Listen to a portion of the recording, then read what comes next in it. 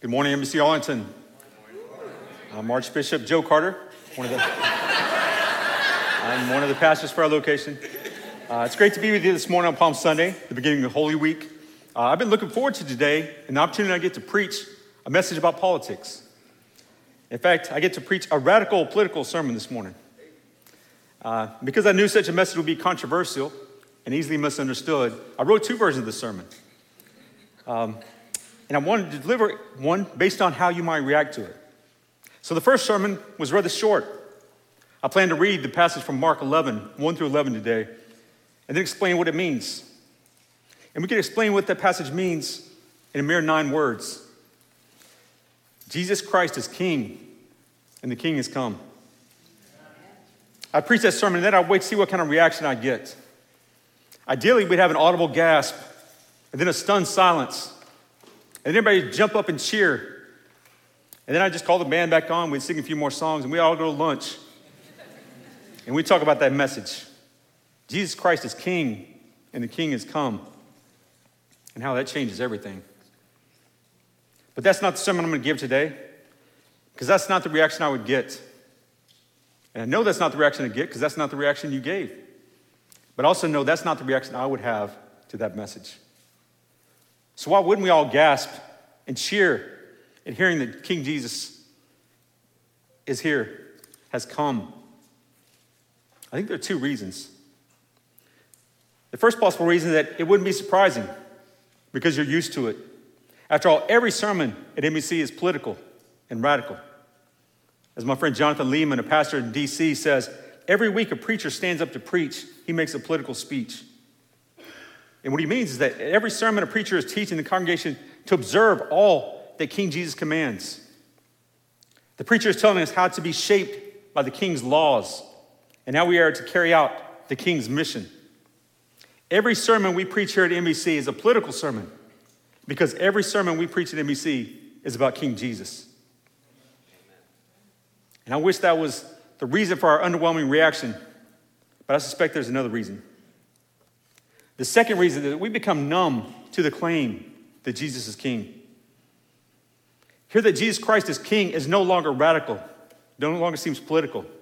It seems like something we see on a t-shirt in a Christian bookstore, not something that would be subversive and that would frighten people. It's now seen as a cute message that most folks smile at politely, rather than a subversive message that can overthrow the world. Those who oppose Christianity might roll their eyes if you say Jesus is King, but they aren't going to be all that threatened by the message. They don't get the sense that we Christians believe it, so why should they fear it? We Christians may be able to say, in some vague sense, that we know that Jesus Christ is King, but what does that really mean?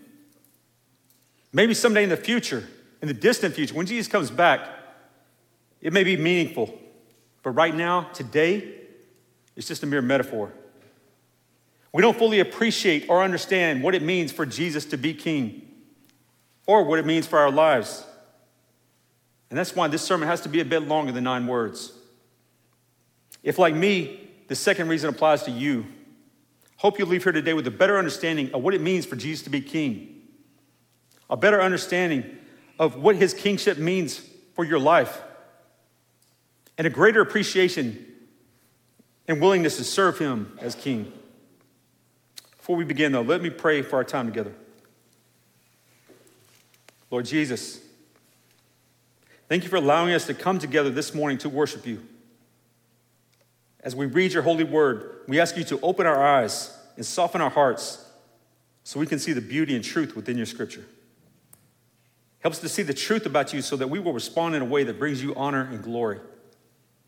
Show us how to apply the lessons from your word so we might better follow you.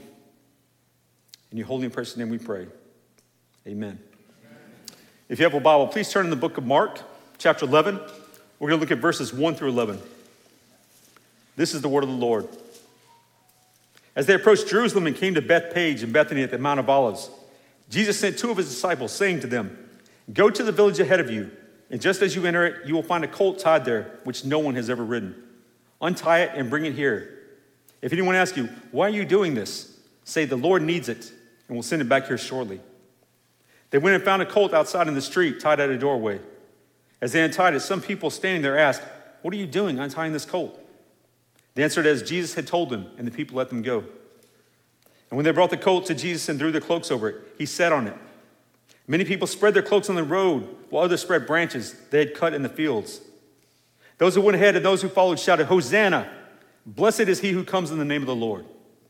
Blessed is the coming kingdom of our father David. Hosanna in the highest heavens." Jesus entered Jerusalem and went into the temple courts. He looked around at everything, but since it was already late, he went out to Bethany with the 12. If we just focus on the details, this passage may seem rather insignificant, and we might wonder why Mark would bother to include this in his gospel. But if we feel that way, it's because we don't understand how this connects to the broader storyline of the Bible. And the sad reality is we don't know the Bible all that well. And because we don't know the Bible, we often miss the allusions and references that are within the text. And unfortunately, we don't bother to take time to learn the Bible. I'm guilty of this myself. I watch 30 episodes of some TV show on Disney Plus just so I can watch a Marvel movie that's coming out in the summer. But I won't take the time to flip over a couple of pages and see how another passage illuminates a passage that seems unclear or unimportant. And because we don't know Scripture, I'm going to have to quote from a lot of other passages in the Bible this morning. We need to do that to understand what is going on in this passage so that we can see how it connects to the broader storyline of Scripture. And there are three things in particular we need to fully grasp what is going on in this passage. First, we need to understand how the symbolism in the details. Second, we need to understand what the crowd was doing and why they were doing it. And third, we need to understand what the crowd thought was happening and what Jesus was really doing. And if we take time to understand the details and the symbolism in this passage, we can begin to see why this event is so significant. Now, it may not seem obvious from the text you just read, but this is a description of one of the most important political events in all of human history. That's why all four Gospels, Matthew, Mark, Luke, and John, mention this scene, which is often referred to as the triumphal entry. And if we look at what all four writers say about this and look at the details, we get a clear picture of what happens and why it matters. Let's start something that happened before in the passage that just came before this in Mark chapter 10. Now, Eric preached about this last Sunday and about how he mentioned how the blind beggar Bartimaeus referred to Jesus as the son of David. Now, son of David was a title for the Messiah.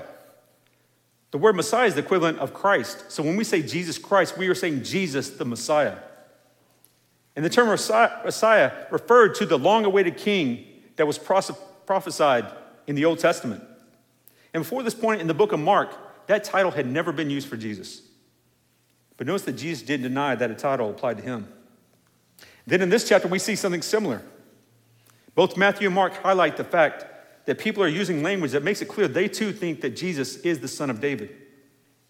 And another detail that Mark mentions is that Jesus and his disciples went through the town of Bethany. And that was the town where Lazarus lived, died, and lived again. This was the town where the crowd would know that because they had seen Jesus raise Lazarus from the dead. They knew the power of God that was within Jesus. And they knew this man probably had the power of the Messiah. And again, we see that Jesus also doesn't deny he's the Son of God, which irritates the religious leaders of the day. As Luke says, some of the Pharisees in the crowd said to Jesus, "Teacher, rebuke your disciples." And Jesus replies, "I tell you, if they keep quiet, the stones will cry out." And we see the same thing in the Gospel of Matthew, which highlights that Jesus is the Messiah. And in the Gospels of John and Luke, because they're speaking to an audience that includes a lot of non-Jews, they focus on Jesus as the coming king. So putting this all together, we see the passage announcing that Jesus is the Messiah and the king. We then start seeing details that highlight the symbolic nature of the Lord's actions. For instance, all four Gospels mention that Jesus sends his disciples to go retrieve a colt for him. And he retrieves a colt for him to go ride on.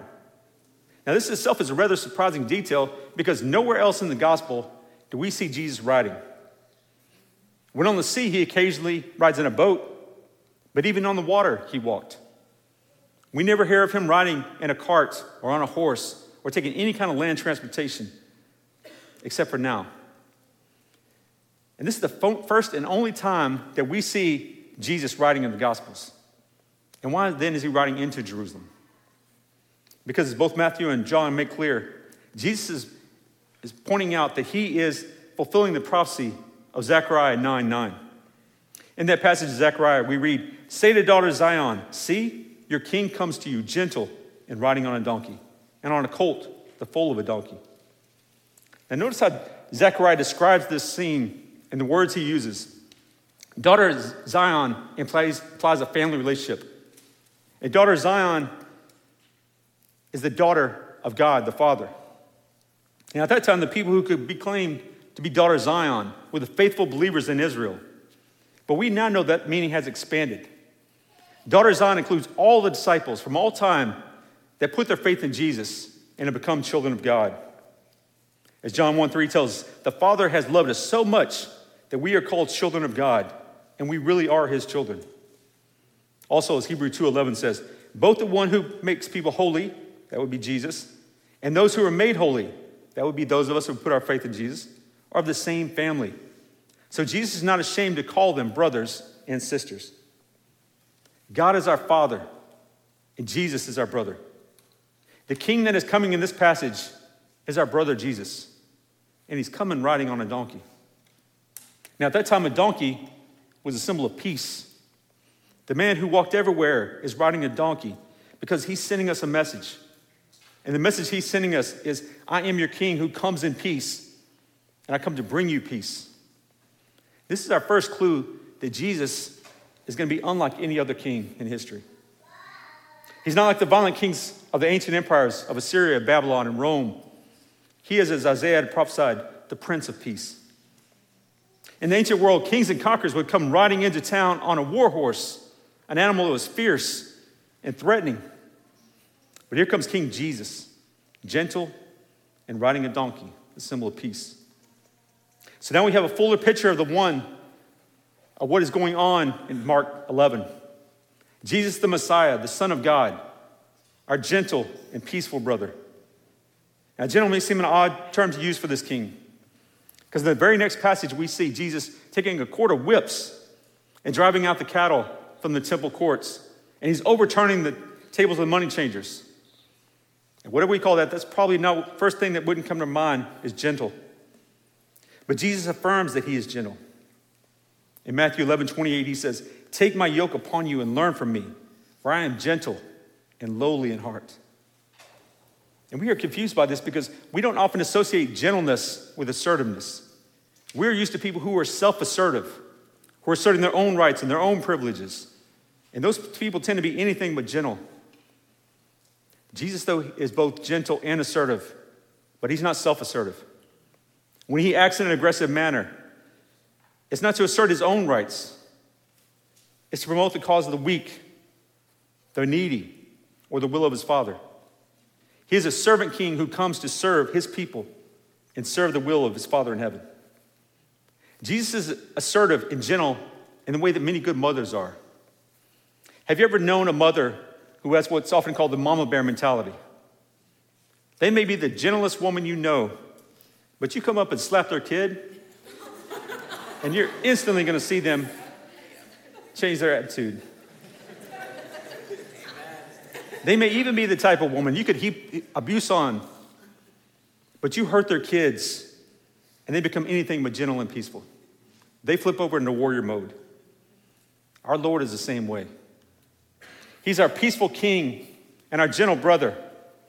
And like every good brother, every good older brother, he's not like let anybody hurt us. We need that kind of king.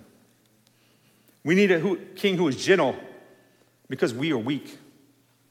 In Matthew 12:20, Jesus quotes what Isaiah had said about the Messiah: "A bruised reed he will not break." A bruised reed is someone who is spiritually, emotionally, physically, or morally weak. That's me. I'm a bruised reed. I'm a weak person. And I suspect that you may be too. Those of us who are weak can take comfort in knowing we have a king that is gentle. His gentleness means he's not going to take advantage of our weakness. He's not going to harm us. He's not going to use his strength against us. Jesus is the gentle king that we didn't even know we needed. And how did people respond to the triumphal entry of this gentle king? When the king came riding in on a donkey, the original crowd began shouting, "Hosanna, blessed is he who comes in the name of the Lord. Blessed is the coming kingdom of our father David. Hosanna in the highest heavens." Now, Hosanna was an Aramaic term that meant, "Lord, save us." The people shouting Hosanna were using the words of Psalm 118. "Save us, we pray, O Lord. O Lord, we pray, give us success. Blessed is he who comes in the name of the Lord. We bless you from the house of the Lord."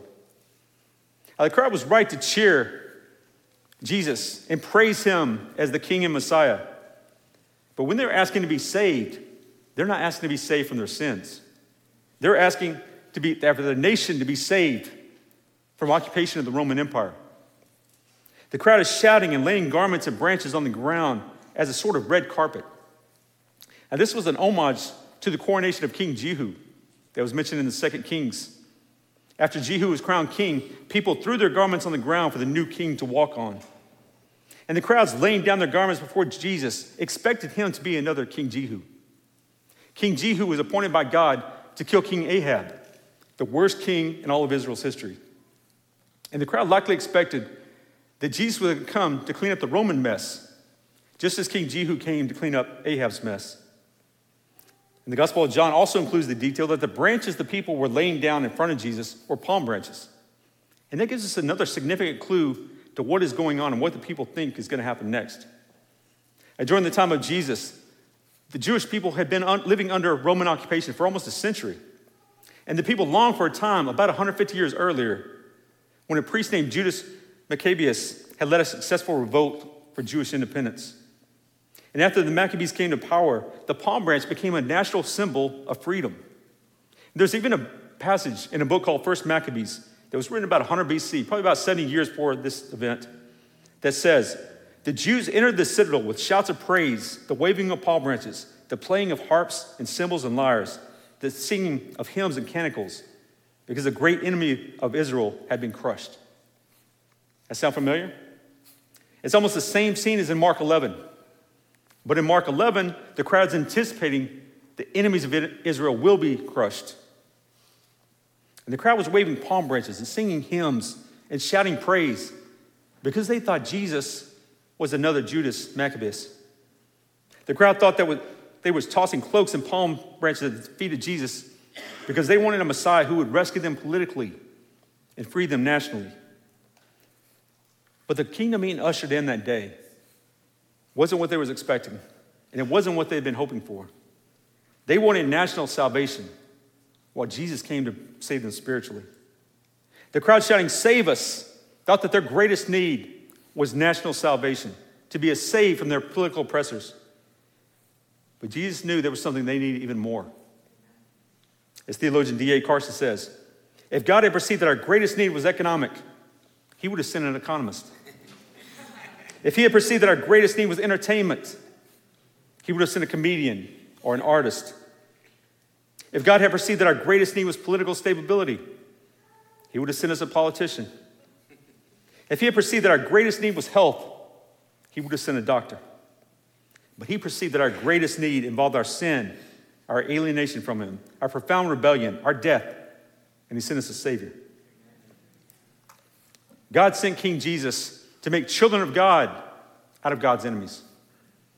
God sent King Jesus to take sinners from every earthly nation and make them citizens of the kingdom of heaven. The Father sent King Jesus to us to be what we needed most, a Savior who could save us from sin and death. God sent something greater than a national Savior. And yet the people, as we'll see later in the book of Mark, were frustrated and disappointed. Renee Schlaffer points out that the people waving palm branches gave Jesus an identity that wasn't his. They wanted a warrior priest like Maccabeus. They gave him an agenda that wasn't his, the overthrow of the Roman rule. They gave him a schedule that wasn't his. Overthrow Rome right now. And when they got upset, when his plan wasn't their plan, how often do we do the same thing? Do you ever give Jesus an identity that he isn't his, expecting him to be what you want rather than letting him be who he is? Do you want Jesus to be the Savior who opposes your political enemies and saves your nation? Do you want a Jesus who saves you from discomforts and pain and disappointment? Or do you ever give Jesus an agenda that isn't his? Have you ever thought to yourself, if Jesus really loves me, he'll make sure I get that promotion, or he'll make sure I get that marriage proposal I've been waiting on? Would you prefer Jesus adopt your agenda rather than you adopting his agenda? Or do you give Jesus a schedule that isn't his? Do you say, I need you to heal my body right now? I need you to heal me now, Jesus, not later, not sometime in the future, and certainly not when my time on earth is through. Heal me right now. Or do you tell him that there's some other desire of your heart that needs to be filled right now? Do you commit to trusting him and following him, but only on the condition that he will act within your preferred time frame? Have you ever said or thought anything like that? If so, then you're like the crowds who were following Jesus into Jerusalem that day. And you may even have the same reaction to Jesus that they had. You just quietly ghost him. We often hear that the crowds who were shouting, Hosanna on Palm Sunday, were shouting, crucify him on Good Friday.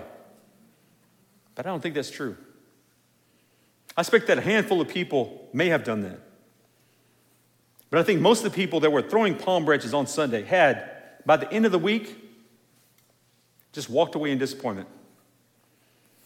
They didn't hate Jesus, and they certainly didn't want to see him killed by crucifixion. They just didn't have any use for him anymore. He couldn't deliver what they want, so what did they need him for? I don't think the people in the crowd, who Luke describes as a crowd of disciples, were standing at the foot of the cross shouting, crucify him. I suspect instead on that Friday, they were more likely in the marketplace talking about how much Jesus could have been if he'd just been a little more bold. Or what a disappointment Jesus turned out to be. Or maybe they were probably, most likely, they were just sitting at home not thinking about Jesus at all. He was the king they needed, but he was not the king they wanted. How often he's the king that we need, but not the king we want? How often do we respond by just quietly ghosting him? Some of us do that every week. We'll come on Sundays and we'll praise and raise our hands, but by Friday, we forgot all about him. He's not being what we want, or doing what we want, or doing what we want on our timeline. So Jesus just slips our minds. And we go on about our lives, not as subjects of a king, but as people who can get by on their own, and we can take care of our own interests. I do that all too often. But I don't want to continue to live that way. What then can we do to change that attitude? Or we can take advantage of good news that we have and that we've heard. We know more than the crowds following him into Jerusalem did. We know what appeared to be a tragic defeat on the hill of Calvary was actually the greatest victory in the history of the earth. Indeed, what happened on Calvary that day was the greatest event to ever occur on our planet. We know more than the fickle crowd on the first Palm Sunday because we've seen Easter Sunday. And we can use that knowledge to choose a different path in following Jesus. So here, very briefly, are three things we can do. First, remind yourself why God the Father sent King Jesus to us. Now, there are three verses in particular that can remind us of why God sent our King. First, John 3:16 tells us that God so loved the world that he gave his only Son, that whoever believes in him should not perish, but have eternal life. Second, 1 Peter 3:18 says, for Christ also suffered once for sins, the righteous for the unrighteous, that he might bring us to God, being put to death in the flesh, but made alive in the spirit. And third, Psalm 16:11 tells us that in the presence of God there is fullness of joy, and at his right hand are pleasures forevermore.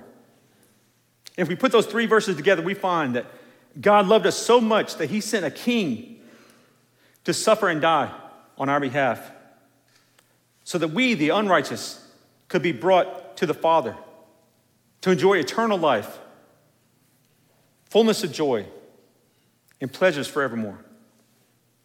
That's not just good news. It's the greatest news you will ever hear.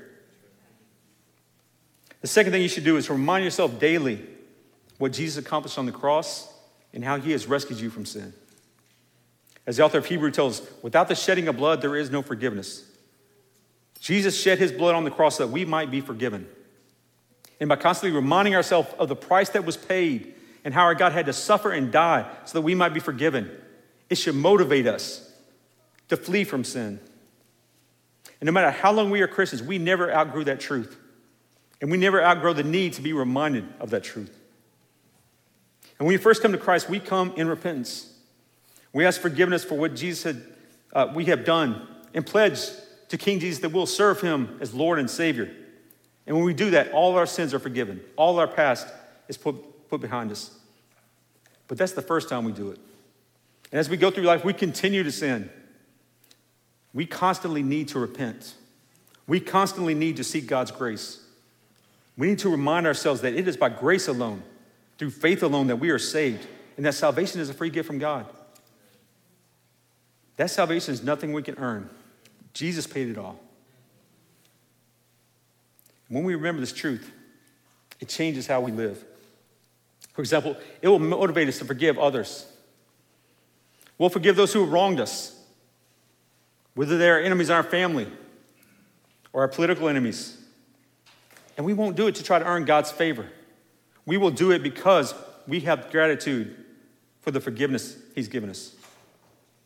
And finally, there's a third thing we need to do to recognize Jesus for who he really is. He is your God and your King. Jesus is your King and you are his disciple. That is your primary political identity. You are a disciple of the King of Kings. That identity should be more important to you than any other political label. In fact, it should shape and challenge and critique any other political label you adopt. Also, when your primary political identity is as a disciple of the King, it changes your relationship to other people. Those people on the other end of the political spectrum, on the left-right political spectrum, the people that you consider your enemies, if they are faithful Christians who are serving King Jesus, then you have more in common with them politically than you do with the people who vote the same way you do. Jesus is our King, and we are citizens of his kingdom. His kingdom is the range of his effective will. That means his kingdom exists wherever his will is being done. And when he returns to earth, his reign will extend all over the cosmos. But for now, the most important place his kingdom reigns is in our hearts and the lives of his disciples. And our jobs as disciples is not to impose a theocracy upon the nations, but to represent Christ before those nations. That's because when you are a disciple, you are also an ambassador. You represent King Jesus and his kingdom before all the kingdoms of this earth. And this is not just some mere metaphor. We are as much ambassadors as anybody on Embassy Row in D.C. You're a representative of our King in every place you go and before every community you interact with. That's why the most radical political act you will ever engage in is recognizing Jesus as your King and God. You recognize him as your God and King by submitting your will to his will. You recognize him as your God and King by letting Jesus determine his own identity, his own agenda, and his own schedule. And you recognize him as your God and King by basing your identity on his identity, your agenda on his agenda, and your schedule on his schedule. I've already referenced scripture 16 times in this sermon, but there's one final verse I want us to look at. In Revelation 7, 9 through 10, John gives us a picture from the future of the kingdom of Jesus. John says, "After this I looked, and there before me was a great multitude that no one could count, from every nation, tribe, people, and language, standing before the throne and before the Lamb. They were wearing white robes and were holding palm branches in their hands. And they cried out in a loud voice, 'Salvation belongs to our God who sits on the throne and to the Lamb.'" That can be a picture that includes you. You can be in that crowd someday. You can be standing before the throne of God, waving palm branches and shouting Hosanna. You can be part of the greatest political rally in the history of the universe. And all it takes is for you to respond to the truth of the gospel. Don't miss out. Jesus Christ is King, and the King has come. Let us pray. Lord Jesus, we come humbly in your presence to kneel before your throne. You are our Messiah and our King. You are our gentle and peaceful brother. You are the King of glory. Help us to lay aside any identity for you that is not yours, any agenda for you that is not your agenda, and any schedule for you that is not your schedule. And then help us to lay aside every identity, agenda, and schedule that we have for our own lives that is not based on what you want for us. We trust in your goodness, Lord. You are merciful and faithful. Let us never hesitate to proclaim you as King and to worship you as Lord. In your holy name we pray. Amen.